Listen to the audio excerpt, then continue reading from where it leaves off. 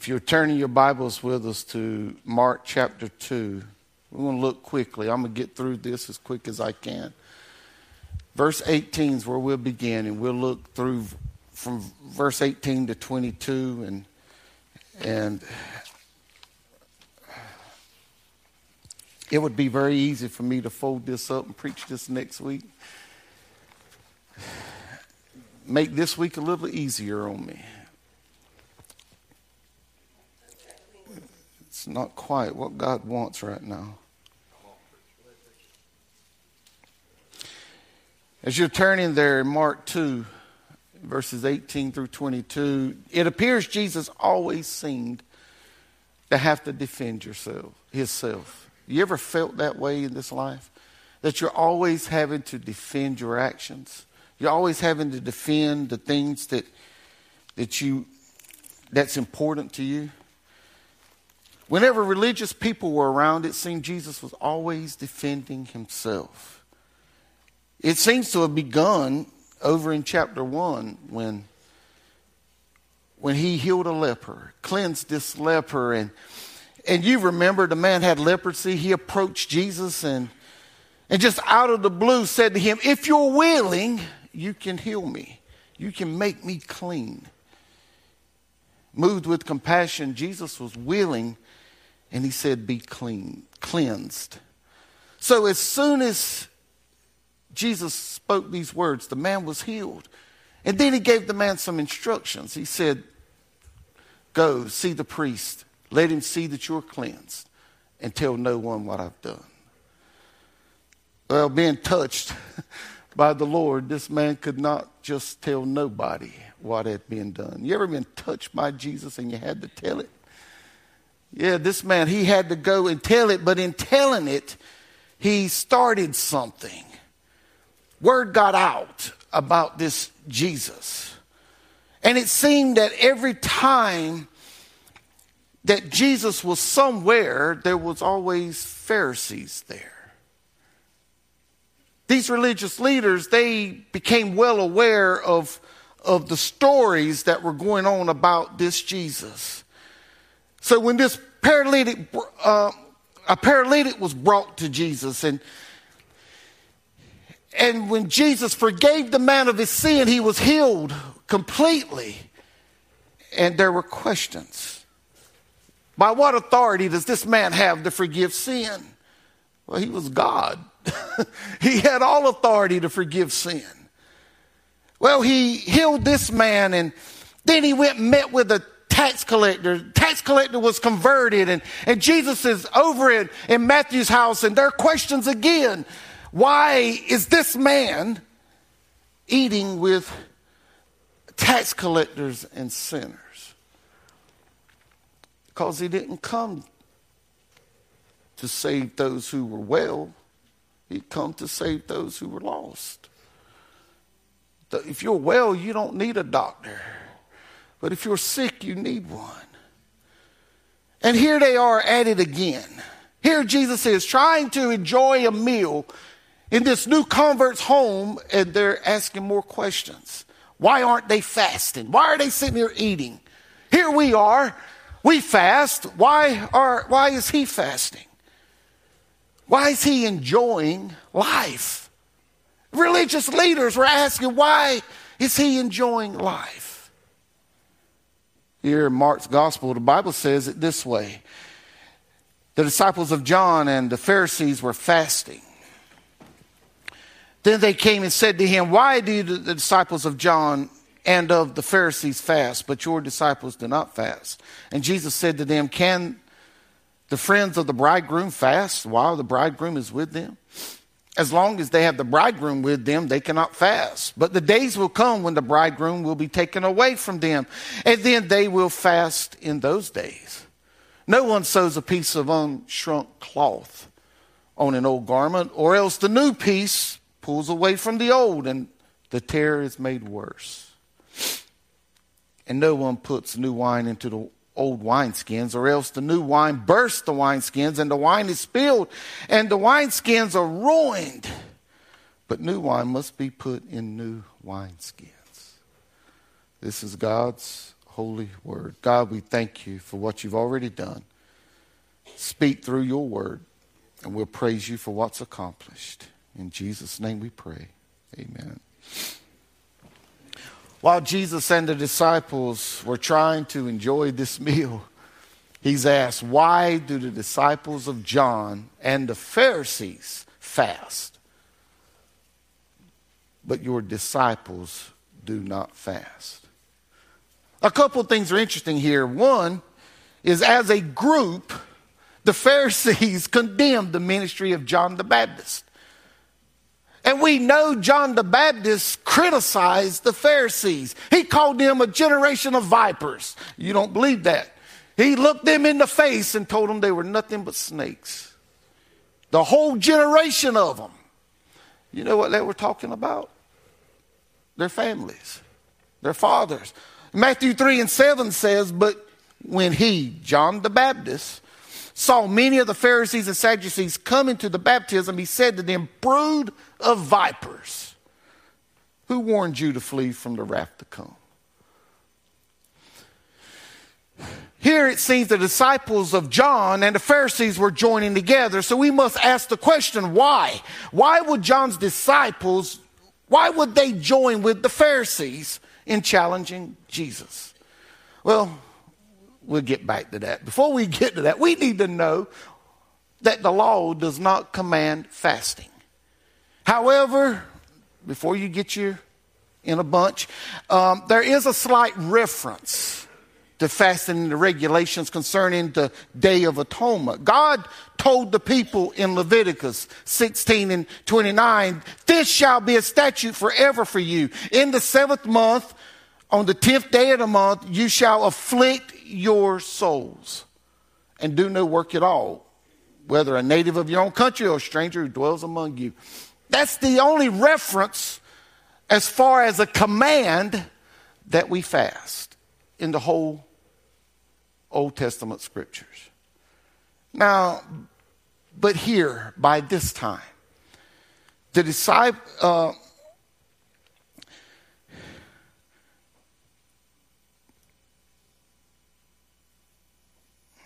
by this time, the Pharisees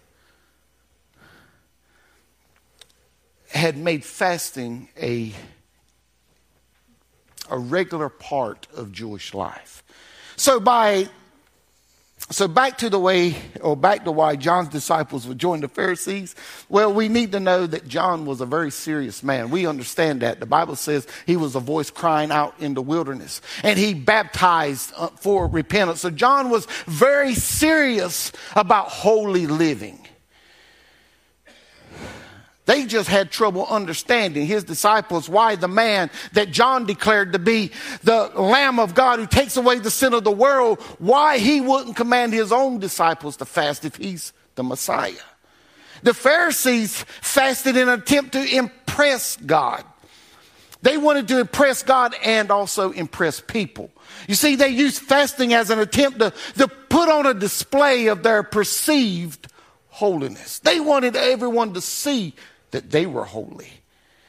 They would have a sad countenance upon their face when they were fasting. They would disfigure their faces. Now, what that word disfigure doesn't mean they were maimed themselves. This word, we find it used in Matthew 6:16, but what we find is that word disfigured actually means that their face would be whited out, or it would be blotted out. It wouldn't be that it would disappear. It would just be covered up. You know what whiteout does? Whiteout covers up marks, and it covers up words that on a paper if you want to go over the word, if you didn't want that word to be there. So what it does, it covers it up so that something else could be seen there. It covers that space where something dark has been placed there to where now you can write on it again. So these men, they disfigured their faces. They put white substance all over their faces so their faces didn't look like it used to. Their faces was whited out so that people wouldn't be able to see who they truly were. You having trouble understanding that? Let me say it like this.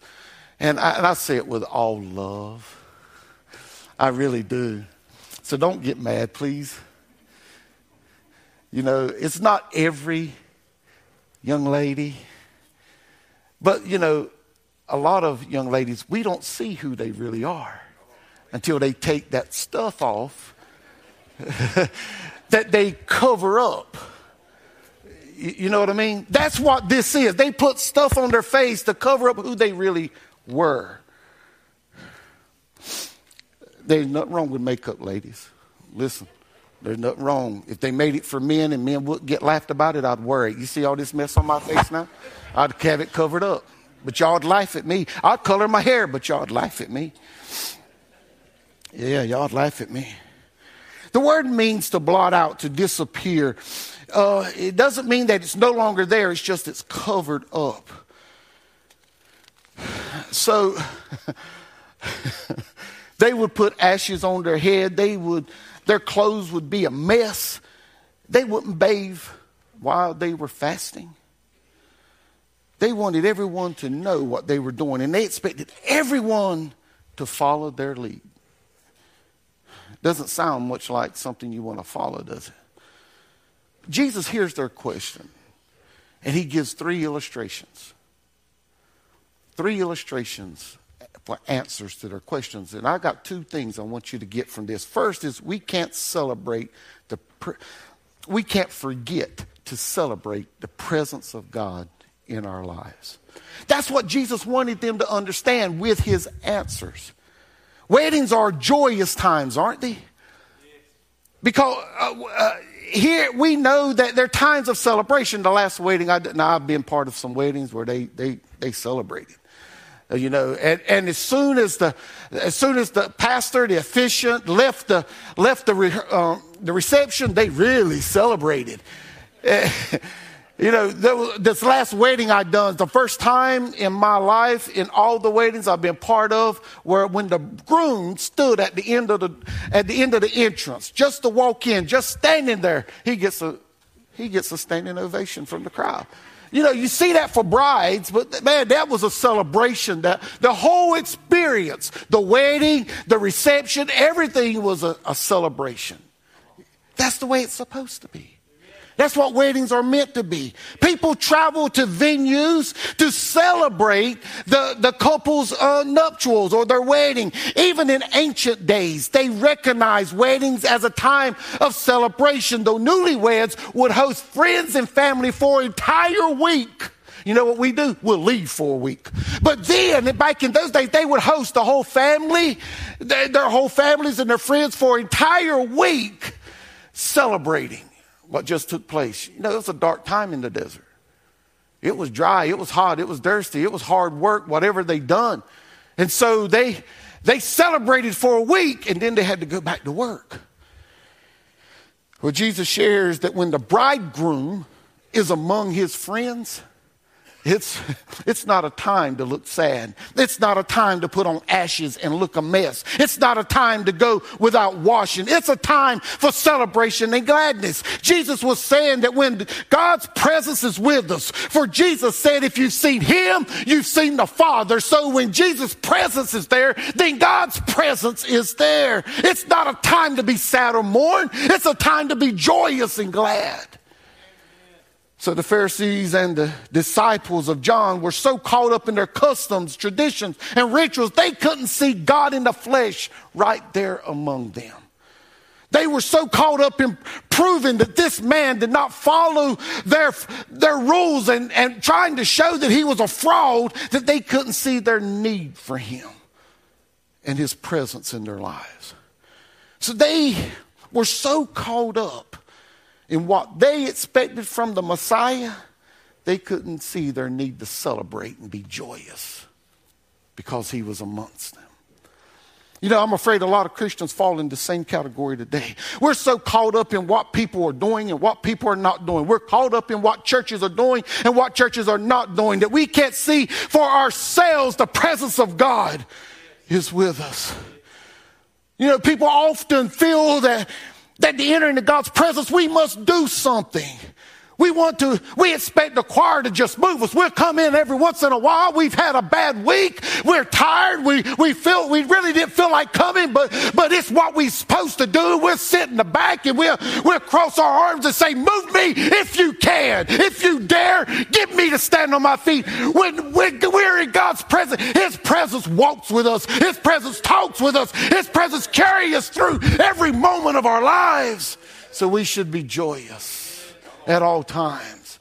We should have a smile on our face. Oh man, we should have peace and love and joy in our hearts. The one who loved us most, the one who died for our sin, His Holy Spirit is ever present with us.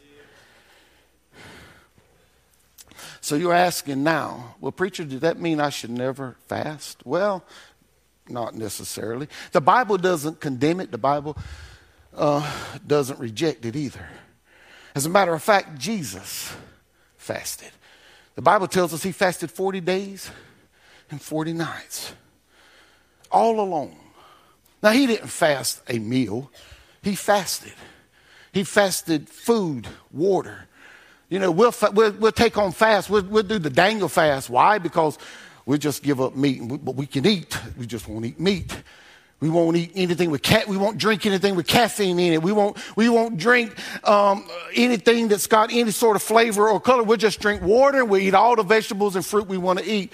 Hey, knock yourself out. If what you do is helping you spend time with God, then do it.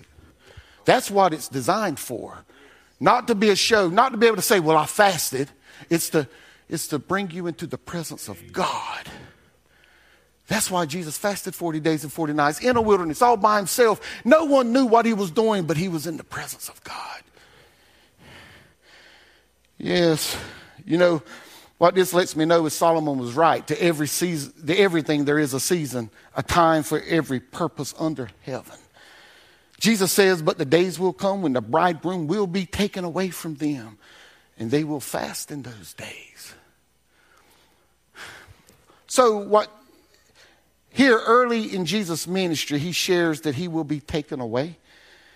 So it lets us know He's well aware what He come to earth for. He was well aware of His limited time here on earth, that He would be crucified and He would suddenly be removed from these men. It helps us to understand that there are times in our lives when maybe we should be fasting.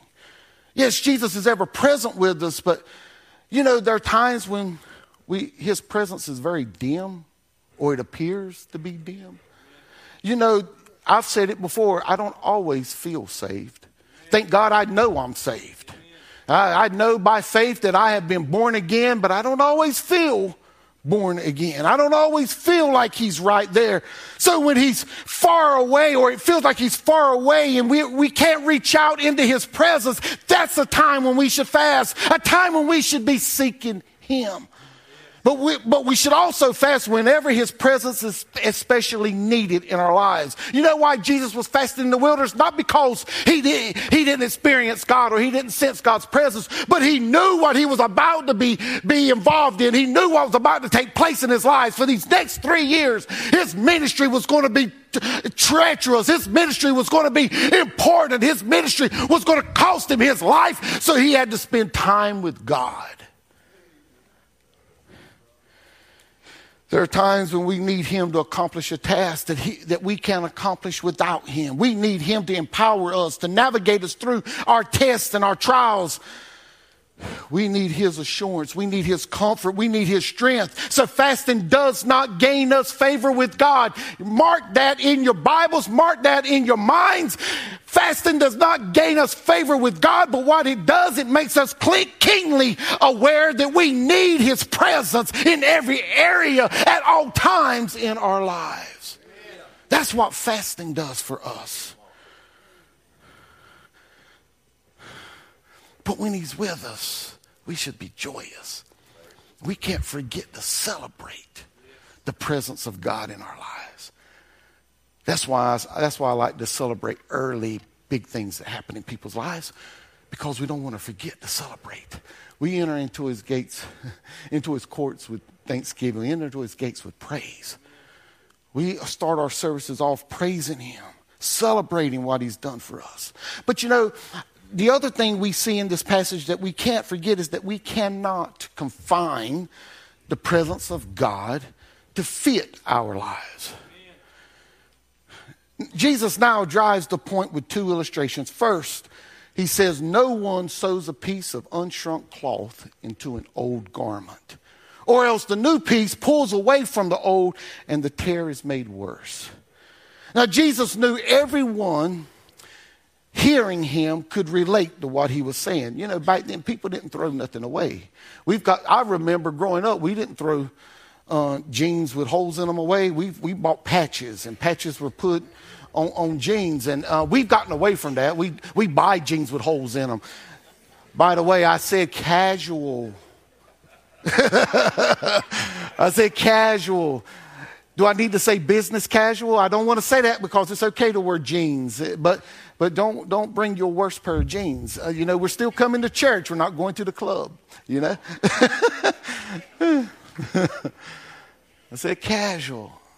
If it's jeans and a polo, khakis and a polo, dress shirt, dress slacks, you know, that's fine.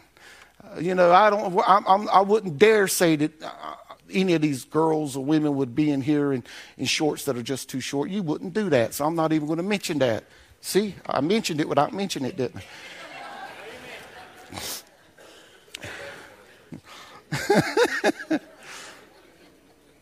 I?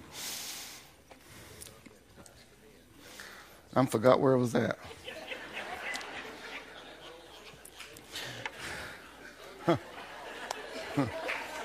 They didn't throw garments away. What they would do was they would sew. What they knew not to do was to sew a new piece of cloth upon this old piece of cloth. So when they patched it, they patched the old cloth with old cloth. There's a reason for that.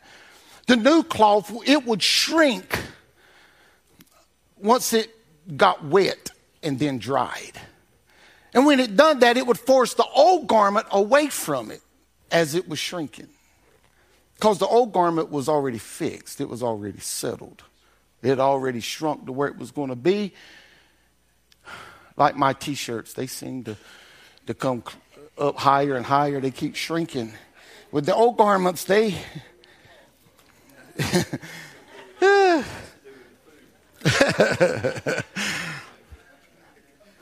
They would force this would force the garment to pull away from the patch, and the hole would become worse. So why would Jesus share this? Well, he wanted them to know that he wasn't old, he wasn't new on going to attaching himself to something old.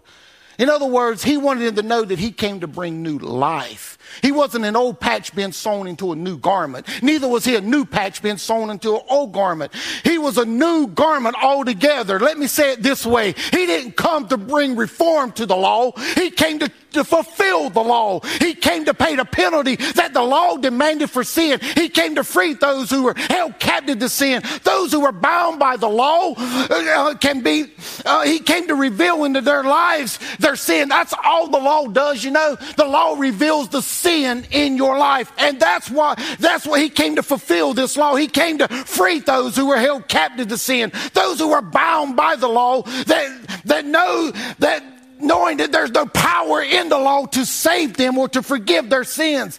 He came to give them a brand new way of life, not a life fulfilled with a laundry list of do's and don'ts. And that's where we've messed up over the years through the church. We provide a list of do's and don'ts for church to be saved, but that's not what Jesus came to do. He came to set us free from all the do's and the don'ts. He came to give us a life that would provide us access to a relationship with our Heavenly Father based on faith in what He would do through the cross and the resurrection. Jesus didn't come to bring reformation. Our legal systems got it messed up. He came to bring transformation. Reformation, it doesn't exist. It's not real. It's a figment of our imagination. Until someone's life is transformed, then they're changed. You know, if you reform a home, it's still the home. But when you transform that home, it becomes a new home.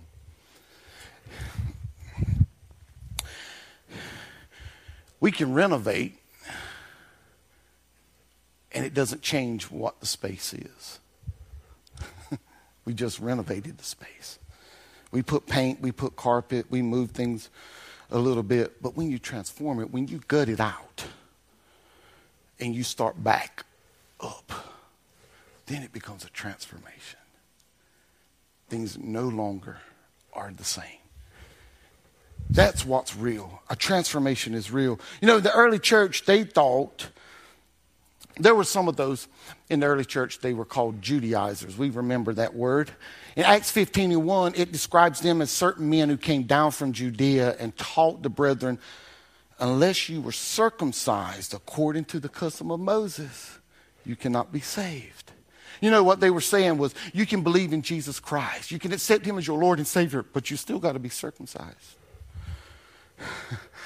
Salvation was only possible if you continued the law. These Judaizers didn't want Gentiles to be a part of them unless they took on their customs, their traditions, their rituals. And this fueled a heated exchange, a heated confrontation between the Judaizers and Paul and Barnabas. Ultimately, the Jewish council sided with Paul and Barnabas. But what this caused was a division within this sect. And this group went away teaching their own teaching, which was false. It was heresy. Now, you may not see it, but that's still a problem today. You know, some churches believe that you're not genuinely saved if you don't do as they do. You know, women, you wear pants. You're not genuinely saved. Men, you wear shorts. You're not genuinely saved. You know, you're not genuinely saved if you don't speak in tongues. You know, there's some churches that still teach this stuff. You know, I'm not being critical. Y'all know I use the New King James in my reading here. There's churches that have a problem with that. You know, I got my King James Bible at home because there are some churches I know that don't want this brought in there. And so I carry the King James. You know, that's their ritual. That's their custom. That's their tradition. So when I go there, I'll honor that, but it has nothing to do with my salvation. How I dress has nothing to do with my salvation. Ladies, wear the makeup, cut your hair, wear pants when you want to. It has nothing to do with your salvation. Men, wear short sleeves, wear shorts, wear jewelry. It has nothing to do with your salvation. Now, it may play a part in sanctification. There are things that I used to do I don't do no more. As I grow in Christ, even after I got saved, things that I would do then that I don't do now because of sanctification. But that's between you and God. That ain't for a building to tell you what you can and can't do.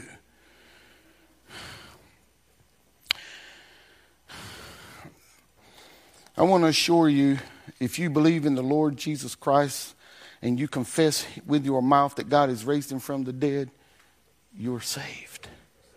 Salvation is in Jesus and Jesus alone. Reedy Branch, I want to ask us this. What are we trying to add to salvation? Let me ask it this way. Is it harder for people to join our church than it is to join the family of God? Don't answer it. Let's look at this other illustration.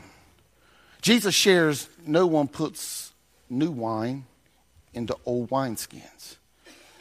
In ancient days, there were no plastic. Y'all believe that? There was no plastic. There was no glass containers. There were no cans or recycling bins anywhere. What they used for a bottle was the skin of a goat. I'd love to see some of you ladies drinking out of that. I'd love to see it. Boy, that's when I would have my phone out taking pictures and video. And I never do that, but I would. New wineskins were the new hide, fresh hide that had recently been taken off. It was elastic. and it would expand as the gases of the fermenting process of the wine would take place. That skin would expand. But it's skin, it's leather. What does leather do when it dries up after being wet? It cracks, it gets brittle. And so when you pour new wineskin in, when you poured new wine in an old wineskin, it could not contract. If it contracted any at all, then it burst.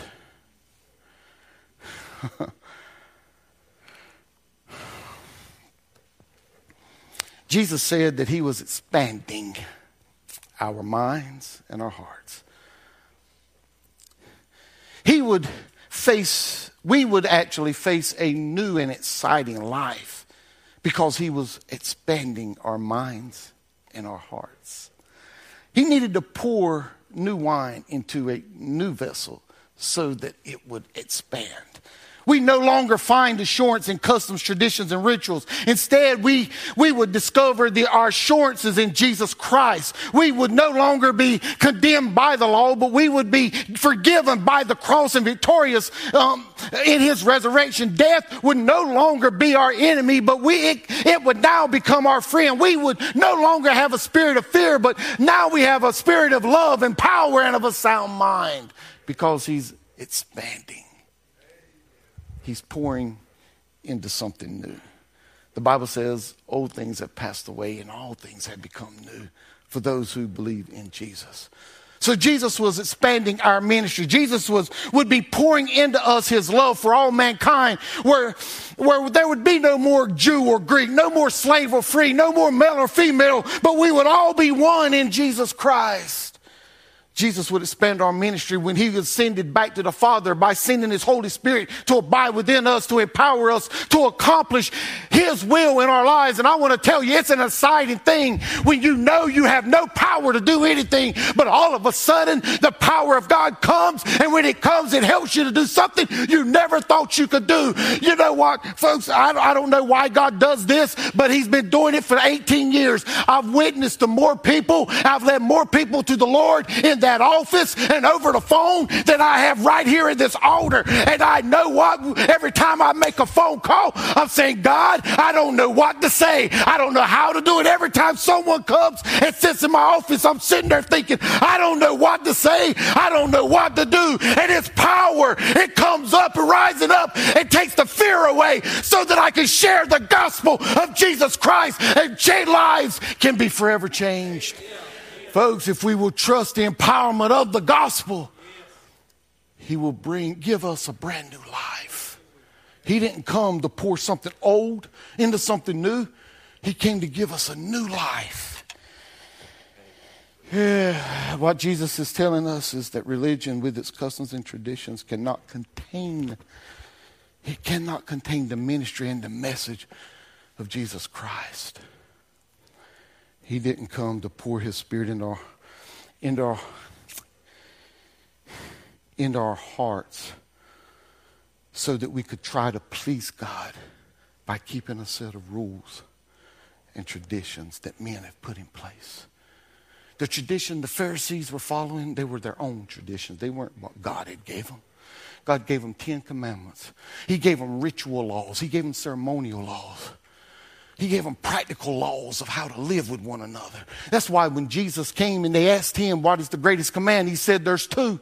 Love God, love each other, and that'll take care of everything else. He came to take the old wineskins of our flesh and to make us new in his power. He came to transform us through a new birth. He came with new wine to pour in our spirit, in our hearts, as we were reborn into a new life. Listen, if you've been saved by grace, if you've been born again, you are a fit container for the Spirit of God. Not because of what you've done, but because of what he's made you to be.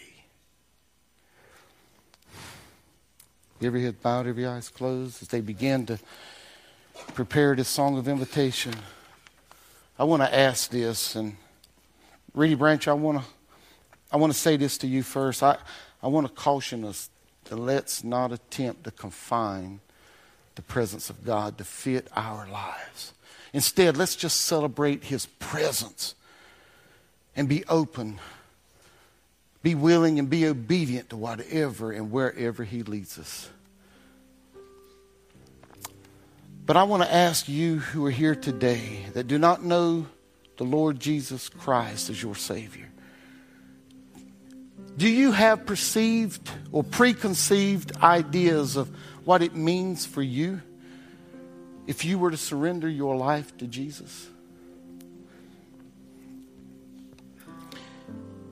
I want you to leave that alone for a few moments. Forget those preconceived ideas. Just leave them alone. We can't contain Jesus to where it fits our lives and our thoughts. He's bigger than that. So my question is, if you would leave here right now, lost, and God called your name, do you know that you would spend an eternity separated from Him? That's not what you want. If it was, you wouldn't even be here today. You don't want to be eternally separated from God.